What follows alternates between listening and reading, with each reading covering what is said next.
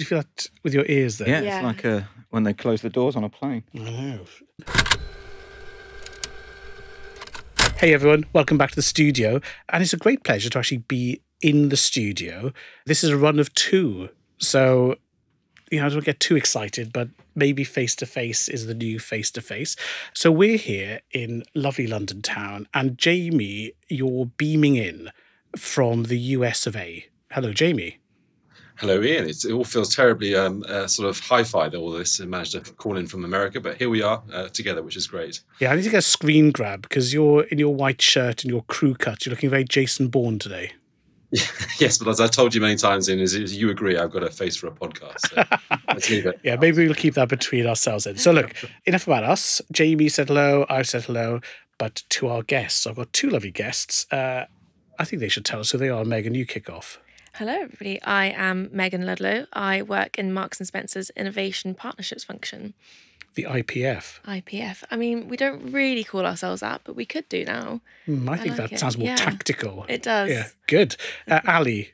Hello, Ian. So I'm Ali Holmes. I look after e-commerce channel development for Pepsico. I've been with Pepsico about 5.5 years and excited to be here and chat a little bit more about me and everything that's going on around us. In the world of Pepsico. Absolutely. Yeah. So should we start with you? Can do. Yeah. Since we're talking already. So PepsiCo, everyone thinks Pepsi and doesn't think the co. So why don't you just kick off and tell us what be PepsiCo? So a very good question, and one I often have to explain and elaborate on. So obviously PepsiCo is Pepsi beverages. So we have the famous Pepsi brand and everything associated with that, Pepsi Max and various other variants. We've got Mountain Dew. We have Gatorade. We have SodaStream as part of a recent acquisition in our beverages portfolio. So that's obviously a huge focus. And then we have a snacks portfolio, which is globally largely Lay's, but in the UK you will know us as Walker's, kind of almost fabric brand of Britain. And then we have lots of other associate brands. Doritos, again, global, but then we've got local brands in the UK, Piper's. We have things like Whatsits, Quavers, kind of staple cupboard items, all the way through to the big global brands such as Cheetos and things like that. So we have beverages, snacks, then we also have a grains or breakfast portfolio. So Quaker is the umbrella brand for that, but we also have Scott's and a few other things. And depending on which market, you might see different variants of different brands. So the only thing I'm missing here is protein. You've got basically most sources other than protein. Well, I think there's a Quaker protein available, so you can probably top up on a bit of protein there. But good. So from breakfast, porridge, from breakfast through 24 hours, I'm just imagining your office with the free snacks. I think I'd be done for. I wouldn't last a month. Yes, it is amazing the level of generosity almost of things available and things that aren't even on the market, which always excites me and the kids when you see things in white bags. Please tell me there's Super Sours Cheetos coming. Not too sure about that one, but there's some exciting things happening in lots of other parts of the portfolio. Just watch out for Whatsits. Great. Now, you also mention Europe. How are you defining that? So global companies have a pretty flexible view of what be Europe. How are you defining it? Well, for us, Europe would be kind of what we know largely as the EU, and then it will be Southwest and Central Europe is the kind of classic definition, and then bits that sometimes people carve out into other divisions, but Turkey will sit as part of Europe as well. I mean, Turkey in particular with a younger demographic, startup culture, etc., but again, not easy parts of the world to wade into and say, hello, can I start, running a business? So are these ones that have been led by on-the-ground physical product and distribution, or are you pioneering with the e-com, or are you following up? I mean, for us, Turkey is a market where we have what we would call a direct-to-store delivery model. So we will deliver from our distribution centres, from our factories direct to an outlet. So we have a good infrastructure that helps us, get product into shelves, because obviously it's a very impulsive product. It's, within a few minutes of a walk in a central city, you can find a store with our outlet. So for us, Turkey as a business has always had a strong infrastructure. And then locally, probably will have come across them. Getir were started in Turkey in just like 5-6 years ago, grown. I think they're in 80-something Turkish cities and, an awful lot more across Europe. And, they were a startup that, worked very well with our products and our brands and, our infrastructure in Turkey. And now we're, working with them across different parts of Europe. Before we carry on down the what you do bit, which I'm sure many people want to know, let's talk about how you got here. Yeah. Because I've already shown Megan the very lovely Internet Retailing July 2012 cover. Moment. Yeah. Well, a very proud moment. So with you looking supremely handsome as one of the first people to get a master's in Internet Retailing. Congratulations. So just tell us about you, because in the nicest possible way, you're a bit odd in that you're not a normal retailer, coming from a normal retailer then doing e-commerce. You're somebody who's worked for these big companies where direct-to-consumer isn't strictly their primary business. So Vodafone says. So just tell us a bit about how you got here. So rolling the clock all the way back to university, but believe it or not, in my final year, as opposed to writing a dissertation, I built a website. So I was using Dreamweaver and Macromedia, Fireworks, and various other things. Literally at the turn of the century, which makes me sound insanely old. And I guess I've always had an interest in how things work technically and computers and that sort of stuff. And my first job out of university, I worked for a company that, a part ultimately of the Omnicom Media Group, a company called CPM. Their kind of main product is in-store merchandising, experiential marketing, and things like that. So I was head office based, building websites that they would use to report and communicate things back to their clients. And actually, I worked on, for my sins, the Millennium Bug project, which the Millennium Bug that didn't actually end up being a thing, was a good few months bit of work. So I think I'd kind of say that I sort of fell in love with retail, but almost as providing a service to retail when I was at CPM. Worked there on a number of different customers, different clients in different departments. And then I kind of decided that I wanted to work for a company where e-com or digital was a bigger part of their operation. And I'm always quite selective about where I will and won't go. And, cutting a long story short, I ended up moving to Vodafone and was successful through an interview and was very excited to join what was a under 20 people online team. Wow. That, crikey, I mean, there will be hundreds of people now in e-com or online or digital at Vodafone, if not thousands. And so I was kind of part of, I guess, a retail operation there. So we were running an online store. Vodafone has physical stores, has a call center. So I guess that was where first-party retailing of products and services became my thing. And I guess the intellectual interest that I always had with data and understanding what's going on. I think you realise when you're in a company like Vodafone just how data rich. I mean, they're a data business at the end of the day. Their product is largely data now, but equally when you know what's going on your website or in your app, and you can actually see somebody they've gone from here to a physical store, or they've called up. You realise how you can connect that experience. Whilst I was there, I had the delight of doing my Masters of Internet Retailing, where I met Ian as one of the kind of the leaders of that group, met a number of different people. And also, I guess my interest had always been internet retailing. And I learned so much more about the logistics, the supply chain through doing that course. I thought I'd be a little bit better maybe at conversion and optimization in that respect. And actually doing the Masters just, opened my eyes to the extent of logistics and supply chains and everything else that really, really matters. I actually ended up being at Vodafone for 11 years in a UK role. So, kind of hands on the wheel, the tiller, which 11 years sounds crazy now. But the change in that time must be phenomenal. So I joined when David Beckham was advertising mobile phones. So for our younger listeners, David Beckham was once a popular football player, married to a Spice Girl. Yes, exactly. And he advertised. Is he Sir David yet? I don't think he is, but I would say he should be. He's a nice young man. He should be, yes. And he advertised the first ever Vodafone Live mobile phones, taking pictures, which to now is just, mainstay, but at the time was, groundbreaking. And then I left as, I guess, Vodafone started to become a really digital, very, very digital business. We were doing some stuff. I was in the global team at the time on shifting the business model and the way that they approach things into, I guess, digital, not just digital first, but digital.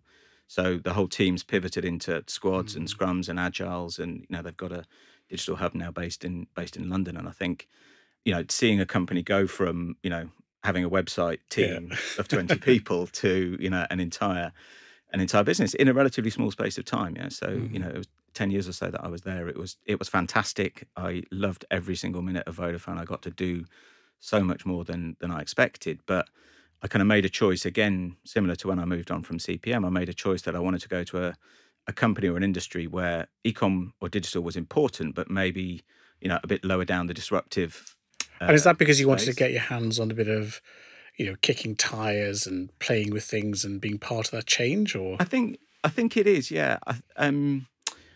For me, it was a bit about applying my knowledge and experience and learning a totally different industry. Because you take mobile phones and services, people at the time, they would probably renew their contract every 2 years. So they would spend an insane amount. In fact, Megan, we were talking earlier, people research buying a mobile phone so in depth, it's kind of crazy. Yeah. You compare that to a packet of crisps, it's at the other end of the spectrum. It's impulsive. You will do what you've always subconsciously done. You'll pick your favorite product. So I'm not saying I wanted to take the learning and the depth of Yeah. research of buying a mobile phone and apply it to crisps. But what I wanted to do was learning a different industry where the shopper behavior, the consumer behavior is very, very different. But when you go to a blue chip international company Yeah. known for excellence, robustness, etc., you say, I don't know anything about you, I'd like to learn. I've never found that goes down too well in interviews. So can you just tell me about the transition? You obviously didn't turn up and say, can I just play with your products, please? There would have been a Ali, the grown-up, saying, no, trust me, Yeah. I can do X, Y, and Z. So what was that pivot point where you said, I can take all this expertise from Vodafone, and when I look at you guys, Yeah. this is what I bring. So what was that sort of segue? There's a bit of both sides of the fence here. So PepsiCo is, and I'm not just saying this, it genuinely has an appetite for learning and pivoting and being a bit different, and not just treating things that are very small as very small, but thinking about the longer term prospects. So there was through the interview process and the conversations I had, I was talking largely to non-e-com or digital people, and they wanted to learn from people who had been in e-com and digital. So I guess for me, having spent the 11 or so years at Vodafone, connected with, bizarrely, my time at CPM, actually PepsiCo brought two sides of that together, because, there is still a big role for field marketing. There is still a huge role for in-store merchandising and things like that. So I was actually finding that I could have the conversation with PepsiCo in their language, but translate it into, well, actually in e-com, the equivalent of fixtures or gondola ends or that sort of stuff are, this type of product service data driven type of thing. So there was, I guess, a little bit of where you're almost hired because of your knowledge and expertise to help a company not quite transform, but to pivot towards a space for growth. And I think that's what PepsiCo, even though e-com was relatively small, I mean, now it's, becoming increasingly large, but when you look at its contribution to business growth, it's disproportionate. And I think that's where companies are now really starting to think we need internal and external kind of expertise to really fuse this a little bit more. So let's maybe look at that now, because Jamie and I have been talking quite a lot this year about brands going direct and about the grocers, which especially over the pandemic have really come to the fore, and we've seen how their innovation as a way of life, their scalability, robustness as a way of life has really paid off for everybody these last couple of years. So when we look at the brands who are selling through grocers, generally speaking, then it's quite a complicated world, because you're going from being a global brand with global standards, but yet dealing with everything from global peers, the Amazons, the Walmarts, down to corner shops, down to, a group of guys watching TV who want their Doritos delivered within 10 minutes.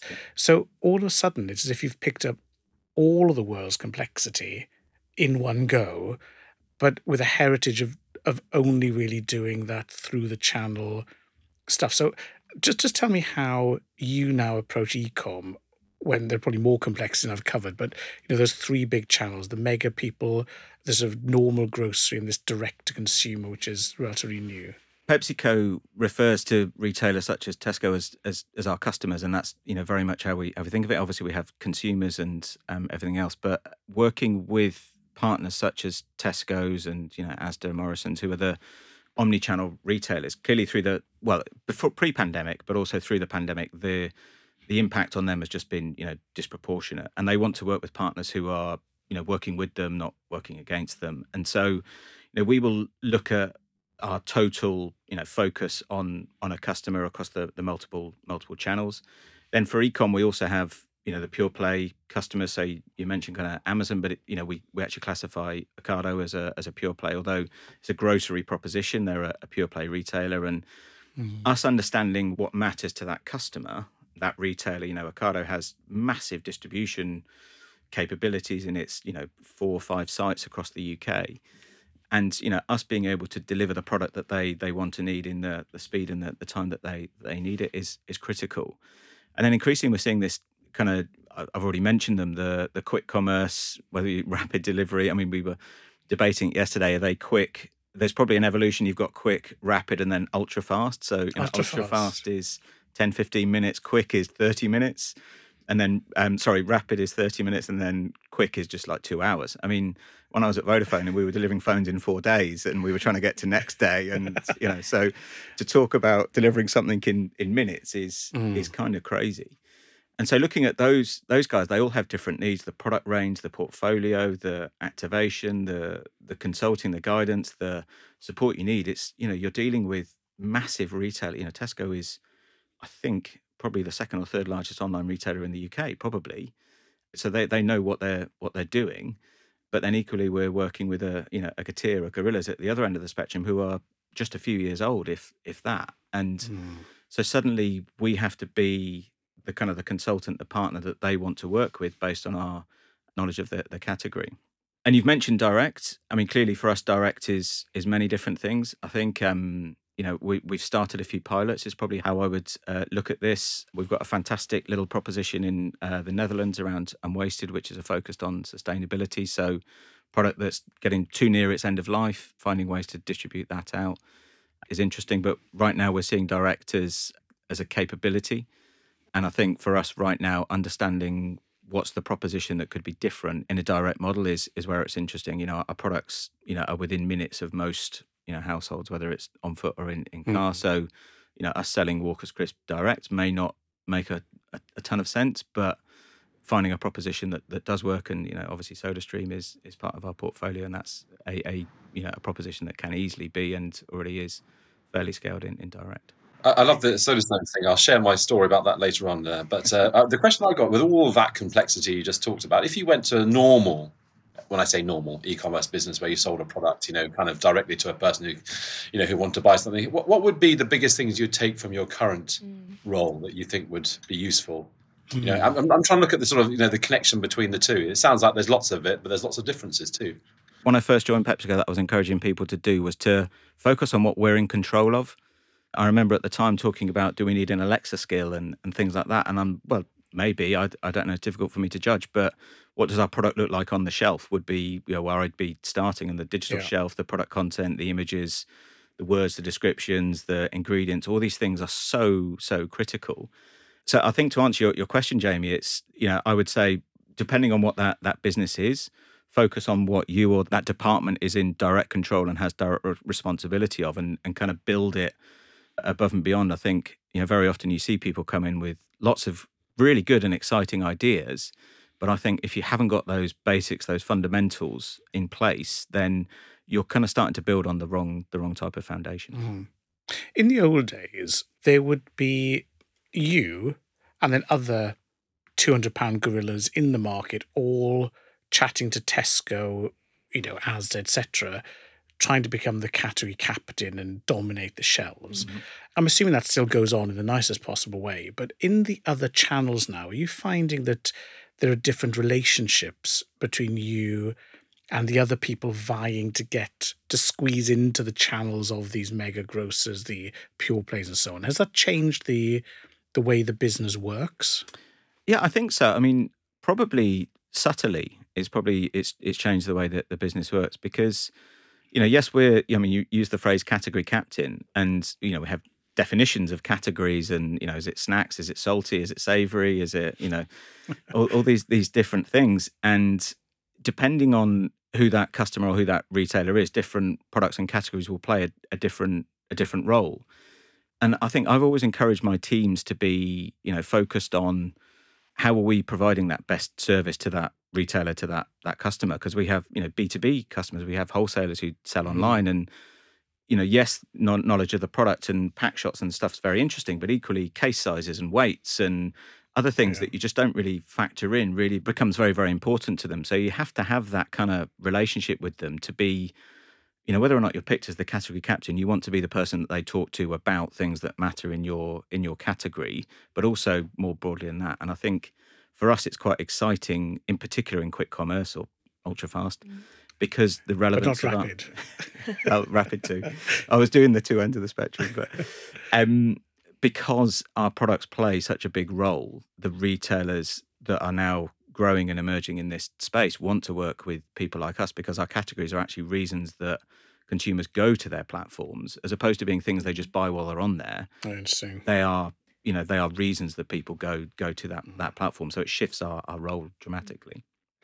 And how much thinking do you have to do about your consumer? Because from an M&S perspective, our consumer is our customer. Yeah. And so we have the customer at the heart of everything that we do, but you have two very different bases to think about.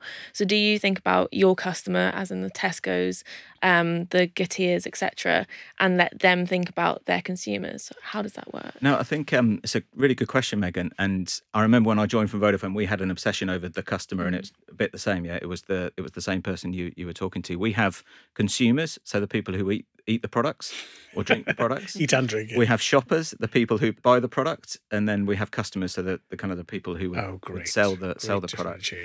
And we have to start with that consumer back. Yeah, it's the same. We call them consumers. You would call them customers. It's so important, and that's what our customers, our retail partners, want to have our knowledge of, is the consumer and the shopper. Right.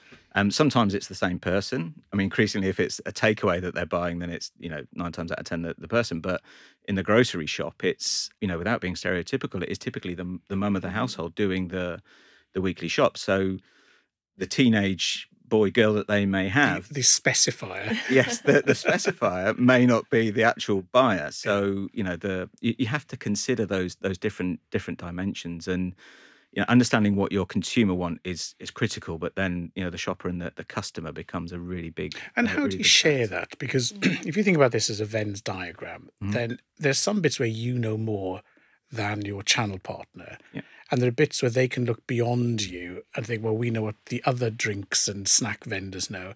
And then there'll be regional, there'll be segmentation. So everyone's got a little contribution. Yeah. What does the world look like in terms of shares and cuddles and data swapping and insight sharing? Is this a lovely world where we're all benefiting from you guys sharing data, or is it a competitive, savage fist fight? I think any business now has to be to remain competitive has to have an element of data, and we do have. The data that we had at Vodafone was very different to the data we have at PepsiCo, but the volume of data in both organisations is colossal. There is work that goes on in sharing data, obviously, where laws and of course, black dark rooms or whatever they're called all exist, but some of what we're dealing with isn't necessarily down at the identifiable consumer or shopper or customer level. A lot of it is kind of macro trends. So clearly that's stuff that we would work with our retail partners on, and it would be directly with the retail partner. We are there'll be complementary products that we will work with. So there is as I often joke in our European teams, there is a British obsession with a packet of crisps with your lunch. And so complementary. Is that actual fact? Yeah, I mean, our marketers would probably call it something different, but there is genuinely and in fact, last year we did a fantastic campaign, Crisp In, Crisp Out, about, Crisp In, Crisp Out, about do you have your crisp in the sandwich or crisp out? And it turns out it's quite polarising. It's very polarising. No one has it in, don't be ridiculous. Well, I'm an with you, innie. Jamie, but I'm an innie. No, there you go. So why would you have it outside? It's not a sandwich then. You lift the top of the sandwich with the crisps inside. You put the bread back on top. See, to Megan, tiebreaker. Oh no, I'm an out. Definitely an out. Out. Ali. Of course you are. There we go. So, I mean, it's polarising even inside PepsiCo. See, Ali's got his diplomatic face on. He's refusing. No, I'm definitely out. Definitely out, and definitely Walker's cheese and onion as well. But you've marginalised me now. Sorry, I've forgotten how I got on to talking about data.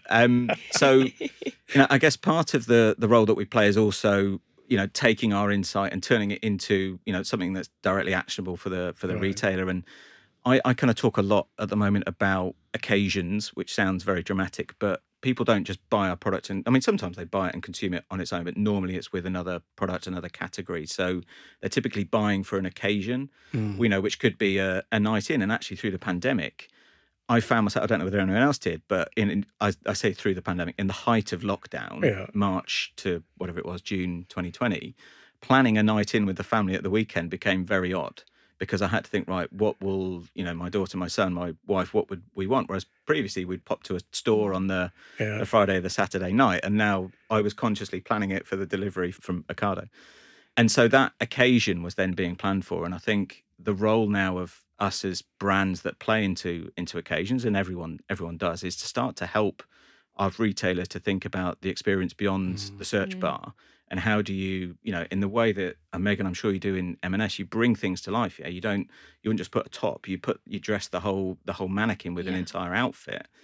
And it sounds crazy, but that's kind of what we need to do now with the products, because we need to bring a bit of discovery and inspiration to the online experiences that we offer. If you were to rate yourself, as it were, as in the business in this brave new world, as it were, and give me as much detail give us as much detail as you can. But are you guys at the cutting edge? Have you got a lot to learn? Is there much to grow into? Where are you in the journey? I think we're progressing. We are diplomatic.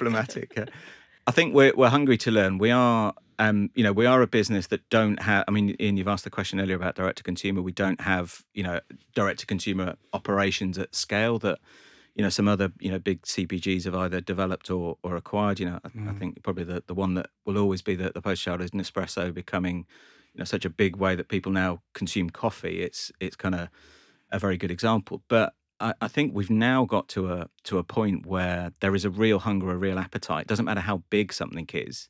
It's teaching us an awful lot about what's going on and how is society shifting. So, we may not have a D2C business the size of Nespresso, but we have certainly got operations that are telling us things and telling us the learnings that can then help us have a conversation with a leading retailer, because we've got, I guess, that first party retail knowledge to a certain extent from some of the things that we do. Maybe we need to develop a refillable crisp box that you take to re-up at your local Soho crisperia.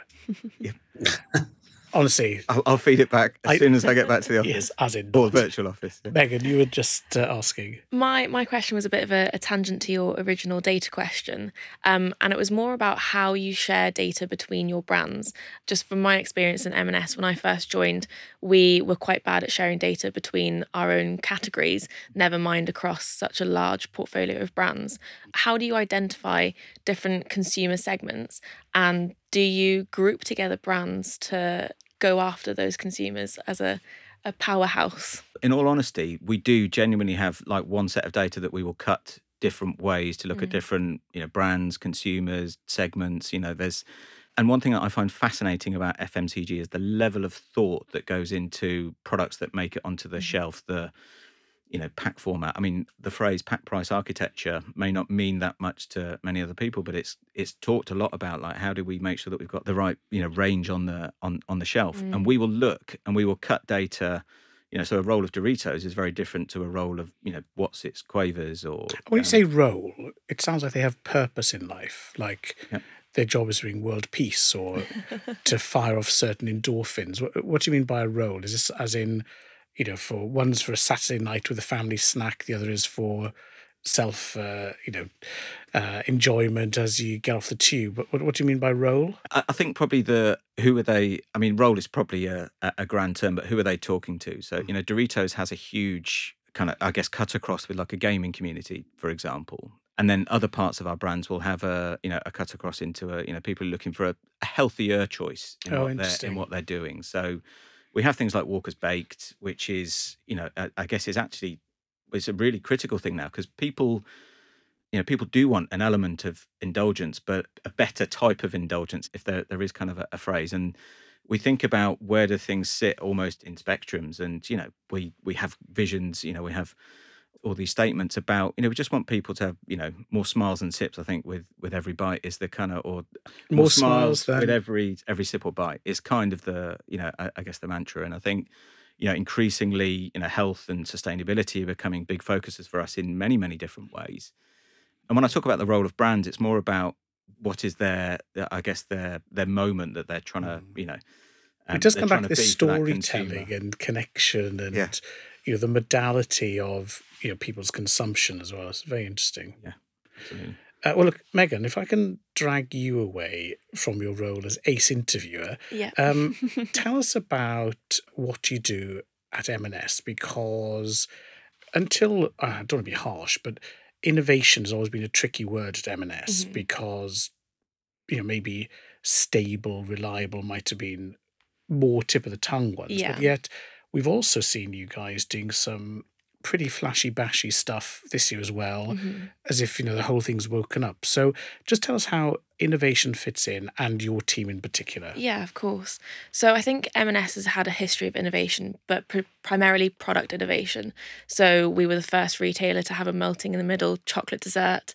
Percy Pigs. Colin the Caterpillar. Exactly. We focused primarily on product innovation, but didn't really look at innovation from a whole business perspective. And especially, I think we were a bit slow to act in technology innovation and thinking about technology and digital as a core pillar of our business, which we now do. And I think over the last 2 years, we've taken strides forward in leaps and bounds in thinking about technology, digital, and innovation as a whole. And so where my role comes in and my team, we work on open innovation. So combining the very best ideas internally with the best stakeholders, startups, scale-ups externally to de-risk innovation, to co-create some products that are market leading, to really give us that edge in our existing markets and help us reach new markets as well.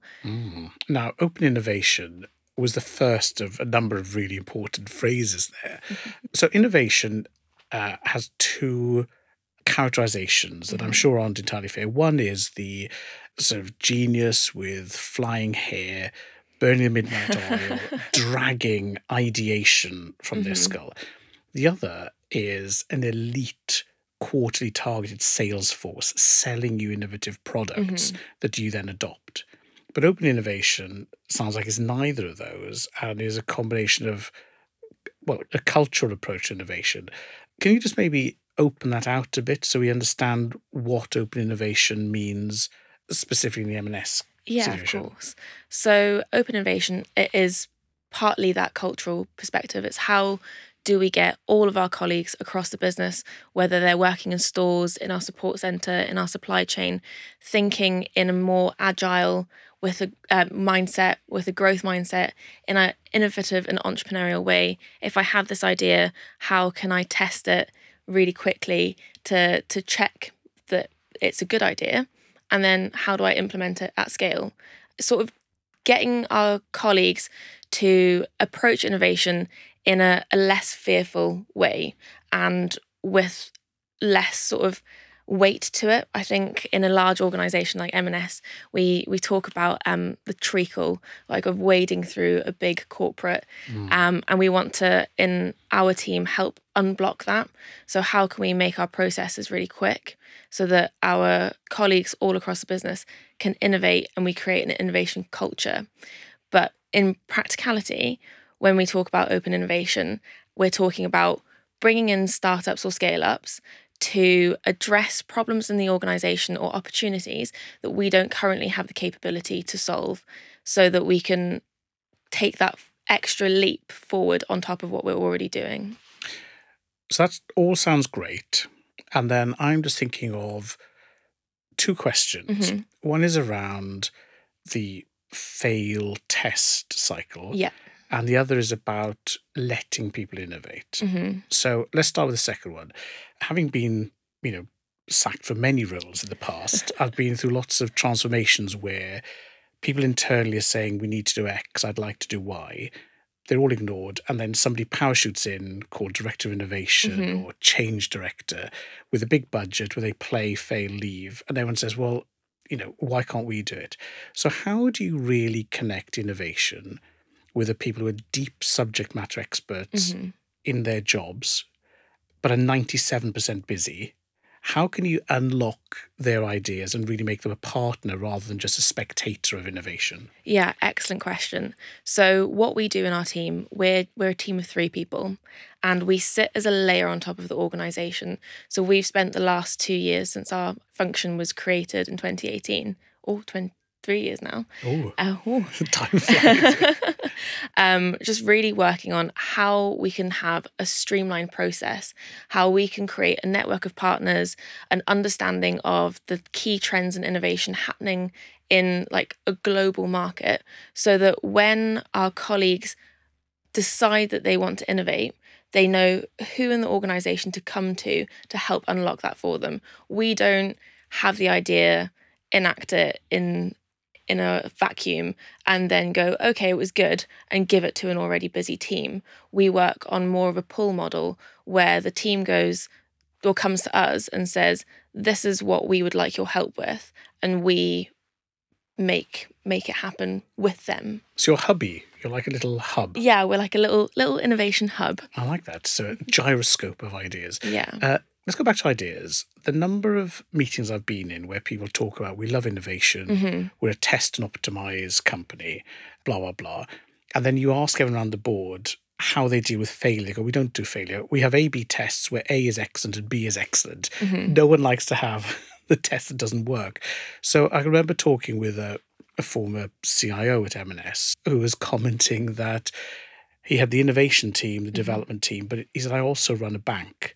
And he says, nobody wants you to be agile and innovative with their current account. So how do you balance the idea of innovation as being, you're feeling your way that may not be 110% M&S approved, quality stamped? How does that work culturally and practically?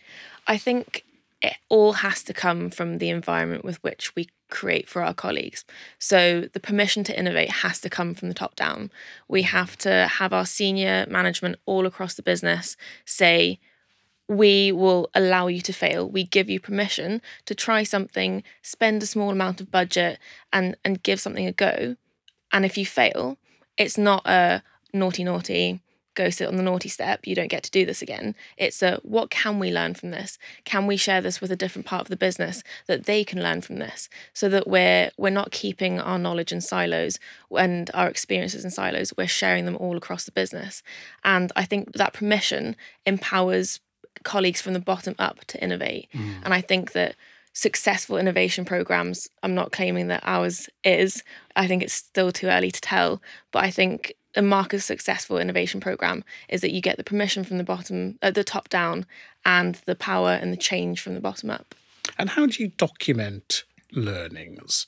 I think that's it's still a tricky thing to execute efficiently, because the time that it took you to go through all of those Lever Arch files, those learnings might have been really insightful, but was that worth the spend of your time? And I think that it's not something that we've got right yet. We've identified that what we do in open innovation isn't relevant to everybody.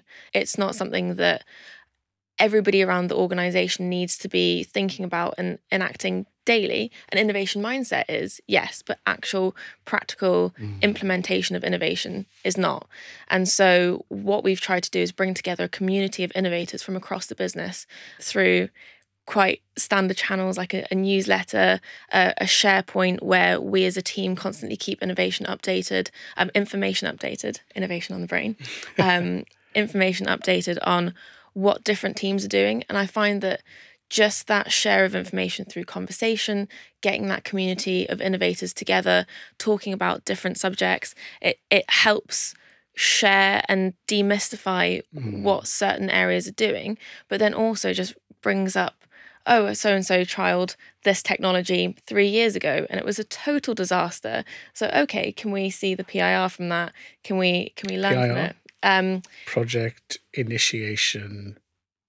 No. Oh, What's it stand for? I'm going to guess post-implementation review. That sounds excellent. Right. But not passive infrared. Who knows? Okay, so you do have a review. Yeah. Interesting. Yeah, I think that it's still a process that we're learning. Open to any suggestions. Well, I'm sure that our listener will have one, so look forward to that flurry of one email. Now, Megan, how does one get your job? Tell us how you got it. Well, my career history is significantly shorter than Ali's. We know about the radio, though. Maybe we should start there. Student radio. Student radio. I started doing natural sciences at Lancaster University and realised, although I love the environment and science, I didn't quite see myself standing in a river taking water samples for the rest of my life. And I did a module on eco-innovation, and we had a speaker from Unilever come and talk to us about how Unilever were innovating in plastics to make their black plastics more recyclable. And I thought, that's quite interesting. And so I then went and did a master's at Newcastle University in innovation, creativity and entrepreneurship. And in that, we started a business as a group. We learned all about startup culture. We learned about like organizational design, innovative thinking, product design, all of it. And that then spurred me on to joining the M&S grad scheme, which was new for the year. It was called the Enterprise Scheme, now called the Generalist Scheme. And it meant that we sort of cycled around the business, working on the most like cutting edge, innovative, quote unquote, projects, just almost like internal consultants where we arrived, we learned all of the new skills, we were the sponge, but we also got to work at quite a senior level and deliver ideas. And the freedom that I was afforded in those roles was fantastic. And I just got the opportunity to have an idea, such as I saw over the first lockdown that our food and flowers gifting was up 200% month on month. And I thought, we don't have a clothing and home offer of a clothing and home gift box. Why don't I see if I can make one? And so my manager was very supportive of that. He said, off you go. And it sounds quite simple. Take several different products from across the clothing and home business, put them in a box and sell them to customers. But that took 8 months. Everyone's laughing because we're just thinking about, they're different parts of the warehouse, they're different, how they consolidate.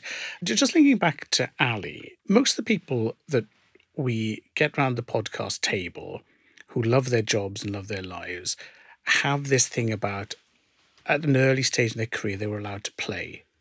So for me, it was being a young chartered accountant, pencil behind my ear, walking into places saying, I don't understand, explain me, please.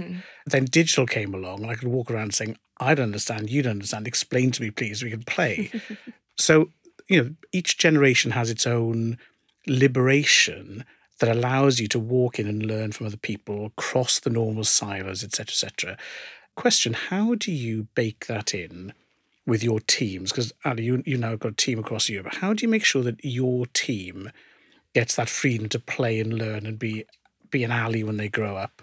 And then we'll come to Megan and see how the reality of doing a big company links back to the theory. But, this play, is it important? Do you think I'm right? Or It definitely is important. And I think there was an interesting point that Megan made about the permission from the top as well. I think that kind of creates a little bit of a culture. If you've got the senior leaders asking the question about, small things that, in the grand scheme of things are new and innovative, if they're interested, and there's always been a PepsiCo, Vodafone, everywhere I've worked, there's always been an interest in new and innovation to a certain degree. But I mean, at PepsiCo more specifically, we did create, I think it was quite subconscious really, we put the ecom team in a different office. So we had a WeWork in London deliberately to almost appeal to different types of people. We put them near some of our larger, let's call them more digital businesses.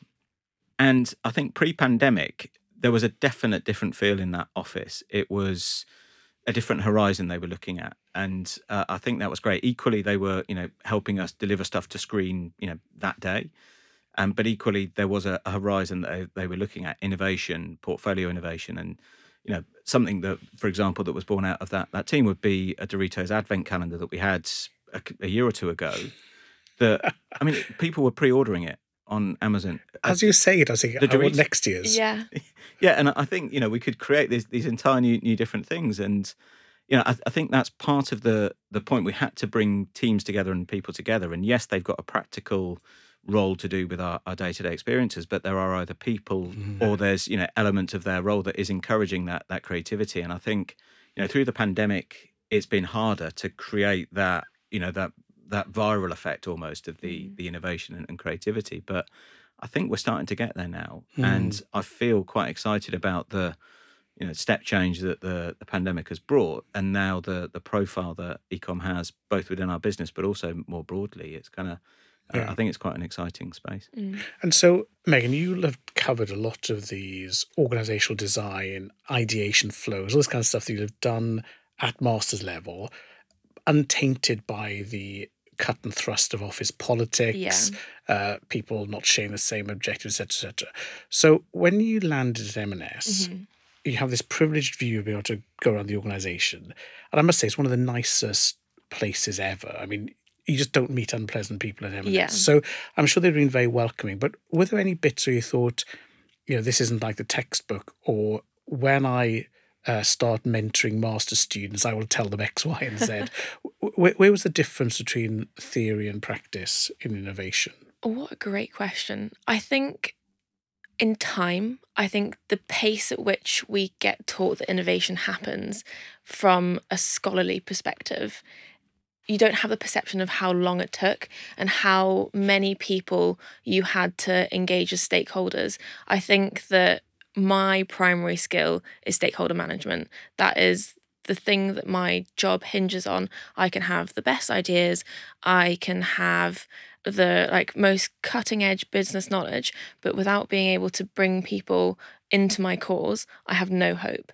And I think that that's one thing that you don't get taught from a textbook, and that's something that I immediately discovered working in M&S. That's interesting. I feel we've kind of been on this sort of journey here, which is been heartwarming for me, which is we've covered innovation, we've covered data, but we keep going back to this idea of leaders, this interpersonal cultural thing, which is actually, I think, as we come out of the pandemic and start meeting people again, is a really nice point on which to start wrapping up. In fact, let's wrap up. Ali, Megan, Jamie from New York, in the echo chamber. Guys, what a lovely episode. Thank you so much for sharing. Thank you. Thank you.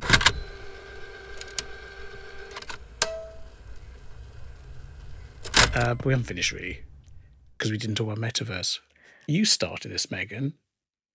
Tell us about the metaverse. I love what the are you doing in metaverse. it? I think that the future of the metaverse in retail isn't the gaming reality that everybody is talking about. I think that metaverse means for retail a mixed reality. So getting customers not only looking at the omnichannel journey, but the mixed reality journey. Because you've just done some posh stuff that we covered recently with your shopping thingy. Shopping streaming, wasn't it? Yes, yeah, live streaming. Yes. I temporarily had a brain blank. I was in the metaverse rather than the real universe. So what did you do there? So we've got two different types of live streaming shopping currently live on site, one-to-one and one-to-many. So you can phone up and have a one-to-one consultation to buy your sofa on M&S, but you can join now to have a shoppable live stream. This technology came sort of from Asia really early in, I would say, 2020, so on the cusp of 2019, 2020, and there's hit UK markets with such speed and pace that every large retailer is sort of dabbling in the live stream space. But we managed to find a company called Hello Lisa, and I really like them because they allow you to check out on your own checkout in your live stream. So, for example, I'll be showing the new sports top from the Good Move range. Other products are available. And our customer watching the live stream will be able to scroll through the products, click on that, add it to their own M&S bag, and check out on our website. and nobody else was doing that. So the opportunity to control the customer and checkout was fantastic. Interesting. Megan, can I ask you a question? Because you're steeped in this innovation and change and all that sort of stuff. You've been doing that all the time. But you said in your pull model of your colleagues, they come to you, as it were, rather than you go to them. First question is, how do they know what they need? Is it like they're not steeped in the innovation that you have? And then the other one was, how do you prioritize for them? I should have asked it before, but I couldn't really get in. No, two great questions. How do they know? I think everybody knows what problems they face, but having a sounding board to be able to go to someone and articulate that problem, that's probably the new element there. I think when you're super, super busy, you can sort of in the periphery see the opportunities that you're not addressing. But what we do is help free up the time for people to address those problems in a really dynamic and innovative way.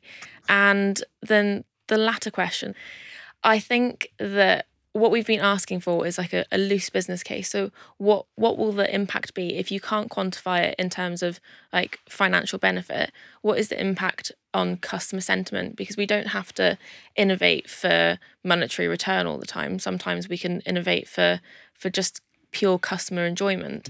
And so we haven't said no to a project yet. That's probably a sign more of the immaturity of our function and of our team, and how we need to get further deep rooted into M&S and the high level innovation priorities that our business units are focusing on. But we've just had some really great ideas. I don't think I can share any with you. Honestly, sorry. Tease. But watch this space in the next year or so. That means you can just claim anything good was one of these ideas. That was my exact plan. And then you bury everything else. Great questions there, Jamie. Ali, are you doing anything metaversal? It's on the radar, I think I would describe it as. I was really interested in what Megan was saying about the blend of realities. And I think that's probably, for us on the horizon, I would say. So Ian, you and I were talking about some things we've done with a well-known takeaway retailer about gesture control on menus. So, as you go into a takeaway now, a lot of it is digitized screens. Through COVID, people weren't keen on touching things as much. And, we've innovated with this takeaway partner on the gesture, to help them use the menus. And, we've had fantastic results given its, relatively primitive technology. But you can, metaversally take that into the, Metaversally. You said it. I've said it. I'll patent the word if that's a thing. But if I'm wearing the goggles and I'm, therefore my gestures are relevant. And if we're starting to understand those gestures, we could connect, whether it's that gaming moment, I don't know, with, some of our brands. And then if you think about the infrastructure from the metaverse through to, where you are, because you are still somewhere physically. And with all these delivery platforms, you could be getting products from the metaverse almost to your door, dare I say, in minutes. So to say we're doing much in this space would probably be stretching it. But I think it's increasingly becoming something that big brands, big retailers will have to consider. And I'm quite intrigued by the work that M&S is doing, because we're starting to see live shopping cropping up for grocery retailers now, which, when you think grocery retailers, lots of products added to baskets in seconds kind of thing. Those occasions I was talking about earlier might be the thing that we can start to innovate a lot more with, because I think people want that from their online experience. They don't just want I can get anything I want in minutes or next day. They also want a little bit of excitement and enjoyment. And I think making the most of technology that's available, including metaversal stuff, is probably the future. Great. Well, I'm sure the word's going to come up more than once this year. Should we go from metaversal to lunching?